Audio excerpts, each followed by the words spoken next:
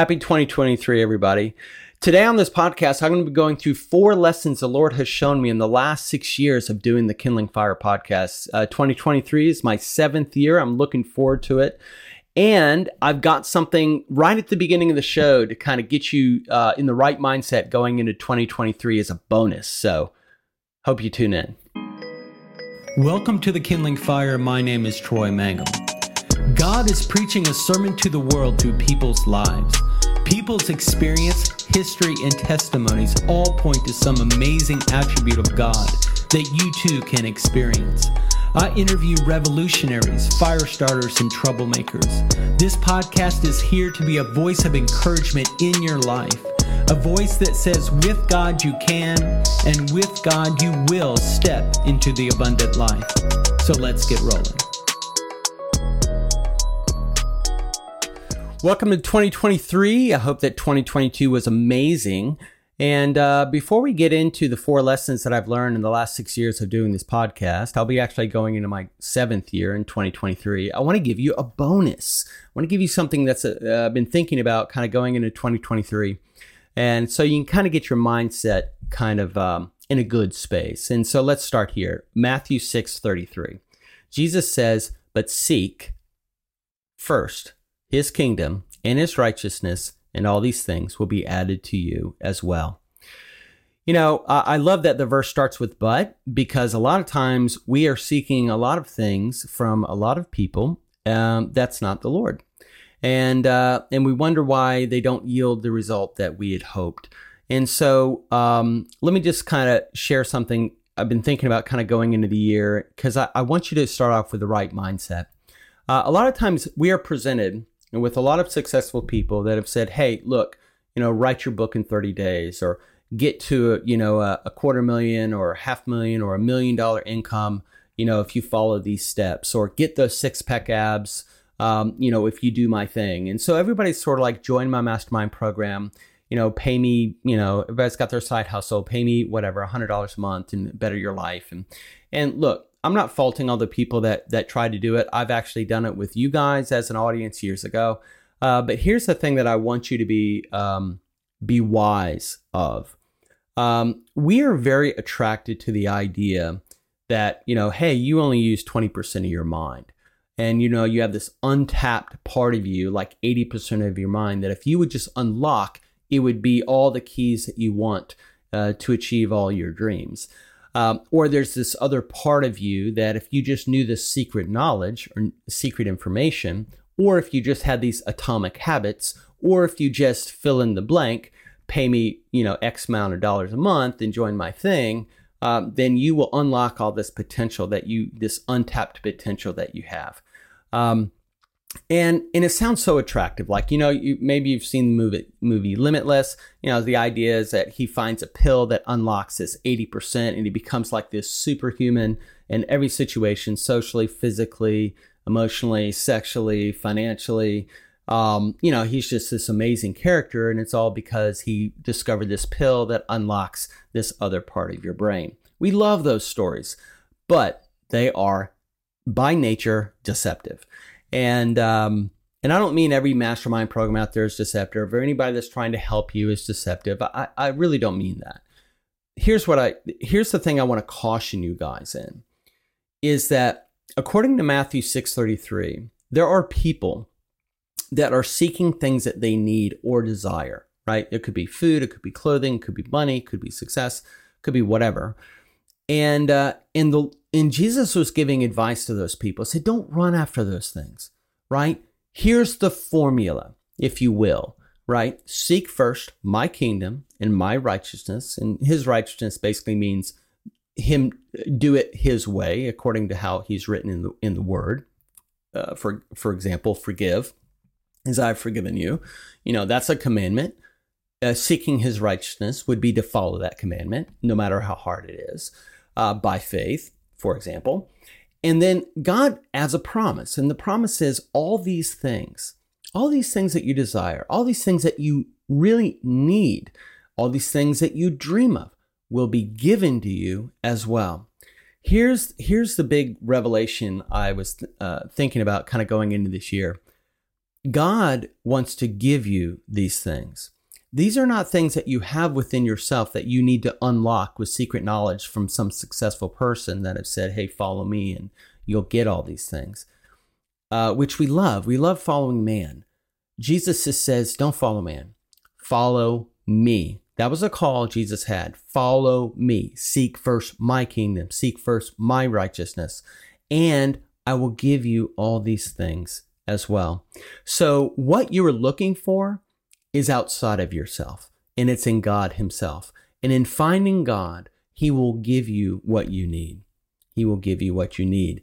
So don't go in. I'll say this with one caveat. The Lord may say, hey, what I want you to do is learn from this person. He will potentially give you what you need, but it won't be from him. It will be from me through him. It's sort of like he's lived a life with me, or they've lived a life with me, and they have something to offer from me for you that they have learned, but it doesn't source from them. And that's the thing I want you to be very kind of eyes wide open going into 2023. Don't buy too quickly into people's promises. If you follow my formula, if you get these atomic habits, if you do these whatever, that you'll be able to self-help yourself towards your dream. The reality of it is, the formula that God has laid out is he will give you these things. And are you willing to receive abundantly, beyond what you can ask or imagine from the Lord's hand himself by following the formula Jesus laid out for the things that you need and desire, which was seek first his kingdom, and he will give them to you. Guess who's not in control of that? You aren't. He is. He's going to be the one that says, this is what you need. This is what you need. And we don't like not being in control. And so we love people that present to us something that where we can kind of control our destiny, follow these steps and then achieve the things that we want. And it really is deceptive by nature, because it's like, look, the Lord's in charge of all life, and he is so generous with what he wants to offer you, but he will only honor those that honor him. So honor him, put him first. Don't over believe in man, if you will, or even in your own ability that somehow you just got to self-discover your way to greatness. Seek his kingdom first, and he'll give you what you need. It will be from the outside to you, outside of you to you. And one of the people that I do know that is dialed in on this radio frequency correctly is John Eldredge, with his latest book, Resilience. I haven't read it, but I have gone through his devotional. And he talks about resilience, which is what people want. This ability to live beyond your circumstances is something you receive. You receive it from God. It's not something you discover within yourself. You receive it from the Lord as you seek first his kingdom and his righteousness. So I just want to kind of help frame your year, to have the right mindset going into it, and to not put too much faith in sort of man's approach, but put all your faith in God's approach. And God may lead you to something that will help you get more discipline, get your six-pack abs, run your marathon, do your side hustle, start your business. Like, I'm not against learning from other people by any means. But just go in with eyes wide open, and always make sure you are following this principle in this scripture Jesus laid out. Seek first his kingdom, and all these things will be given to you as well. That's a promise. All right, so let's get into these 4 lessons that the Lord has kind of showed me. This actually came from an Instagram post that I did, and I realized not everybody on this show that listens to me actually follows me on Instagram, so you may not see this stuff. I actually put some fun stuff on Instagram to kind of round out some of the things that I maybe forget to say on podcasts and other things like that. I guess I would be remiss to say, hey, if you do want to follow me, search The Kindling Fire on Instagram, or Troy__Mangum, and you might get some extra stuff. Well, this is a post that I made, and I thought, let's just turn this into a show. I think it would be kind of a cool show. And here's what it is. I was looking at my statistics, and it's so interesting. As I was looking at it, I was just like, Lord, this has really been a wild ride. And you've taught me a lot across these 6 years of doing this show. And so let's start with the first lesson he showed me. This is from Zechariah 4:10. And it says, do not despise small beginnings, for the Lord rejoices that the work began. And I'll take you back to the end of 2017. I started the show, I think in like April or May, and I was really diligent. Like I was cranking. I was doing every week, and I was getting a lot of guests on. I thought we were having amazing conversations, but my statistics, like nobody was listening. It was like barely anybody was listening. And nobody seemed to care. And nobody seemed to appreciate what I was doing or see value in what I was doing. And after 9 months of having such little results, I was really thinking about like, what am I doing? This is such a waste of time. Like, Lord, I thought you bless everything you do and all this other stuff. And I got really discouraged. And the Lord took me to this verse. And the thing that he shared with me is that he was rejoicing over me. He was glad over me that I had the faith enough to take the risk and to start this little thing called the Kindling Fire. And the irony of that is not lost on me, right? A very tiny fire, that one day would grow into a big bonfire. And so I remember really thinking, like around the December timeframe, I think I'm going to quit. I think I'm going to stop. And all I needed was a time seeking first his kingdom and his righteousness in the scriptures. He took me to this verse. He says, don't despise these small beginnings. Don't hate these small results. He said, I delight in you that you've started. And that's all I needed. It got me over the hump of really thinking about quitting. And what's so beautiful about that is what I did in that time period. I, by the grace of God, will do more than that in a month. But when I started, I had hardly anything to show for my 9 months of labor, of weekly doing shows and interviews and all the things I was doing. And I was like, what am I doing? I'm just banging my head against the wall. But the Lord was like, I delight in that you've had faith enough to start, and don't despise what you see. And so that was really cool. So then I want to fast forward you to several years into the show. I was probably like three and a half years in the show. And I was listening to I was being influenced a lot by thinkers, like kind of like what I was talking about, like masterminds and people that are doing podcasts and doing entrepreneurship. And they were just like, do this, make sure you do this, make sure you do that, all these things to build your email list and do all the things, right? And I started to notice that I started to serve like my bi-week, my schedule, the expectations that I thought people would have of me. And I actually became a slave to to the show.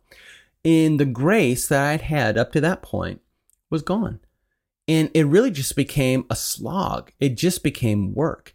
And I was like, Lord, there used to be such a grace over this. It wasn't like I was carrying this heavy anvil on my back, trying just to slug through everything. There was just a grace. There was the ease. There was an enjoyment. And so what I ended up doing, I got influenced by someone who kind of was walking with the Lord in this. And they were like, yeah, I don't do this every week anymore. And I was like, well, why don't you do that? And he basically said, I'm trying to learn a rhythm of walking with the Lord with this show. And I was like, man, that is fascinating. And that inspired me to be like, you know what? I'm going to take myself off of that I have to do a show every week schedule, which was sort of like, how can you build an audience if you don't do something every week? And all this other people that would say all these things. And I'd be like, because my soul is dying. That's why. And so I decided to cut back. And that gave me some breathing room. And then eventually I felt this desire to be like, I think I don't know what else to say. I don't know what else to do. And I just eventually stopped the show. And what happened was that the Lord was doing a recovery at a deep soul level, and really started to do just really recover me as a person, to kind of get off this treadmill of trying to be something or be seen as something or whatever, and be successful, I guess. And it cut my statistics in half. Like it cut it. Like I was doing as high as I had ever done. I was at the peak of what I was doing as far as the math went and all the stats went. And I was like dying inside. And the Lord just said, the Lord just kind of helped me just kind of walk away from all of it. And at the time, I guess I'd gotten some kind of reputation somewhere. And so publishers were sending me pre-release books, and and like, hey, can you have this guy on your show and all this, or lady on your show? And eventually when I stopped, like, I just fell off the radar. And like I said, cut my statistics in half, but I was free inside. And one of the things that those statistics could never show was how free God had set me by walking away from it. That's one of the reasons why I like certain people that I'm just so impressed with, like Francis Chan. When he was at the peak of his success as a mega pastor, he, by the grace of God, walked away from it. This will date me, but Rich Mullins, was could have been a millionaire based on the success he was having in his music, but he chose to live a specific income and give away all of the rest of his money. He lived on a Navajo Indian reservation in a trailer, and he didn't have to, but he chose to do that. Another person I can think of is Billy Graham.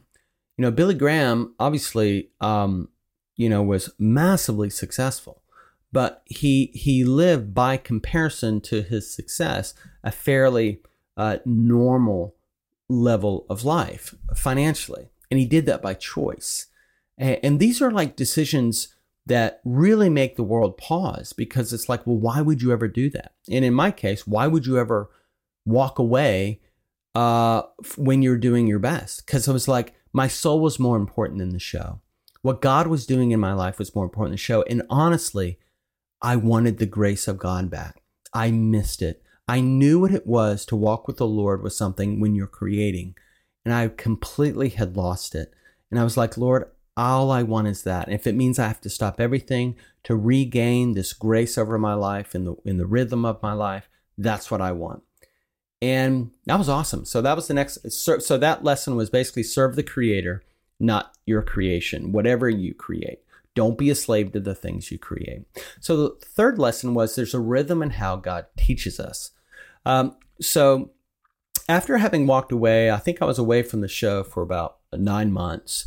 And I remember getting to this point where I felt like this kind of call or this wind actually was other people kind of in my life saying, I really think you should start the show again. And people saying, hey, I kind of missed the show. And I was like, Lord, I don't know what to do. And prior to that, I kind of had a plan, right? I was doing a certain thing. I knew what I was doing, and I knew it. I was kind of driving towards a goal. And now I was kind of like, Lord, I don't know what to do.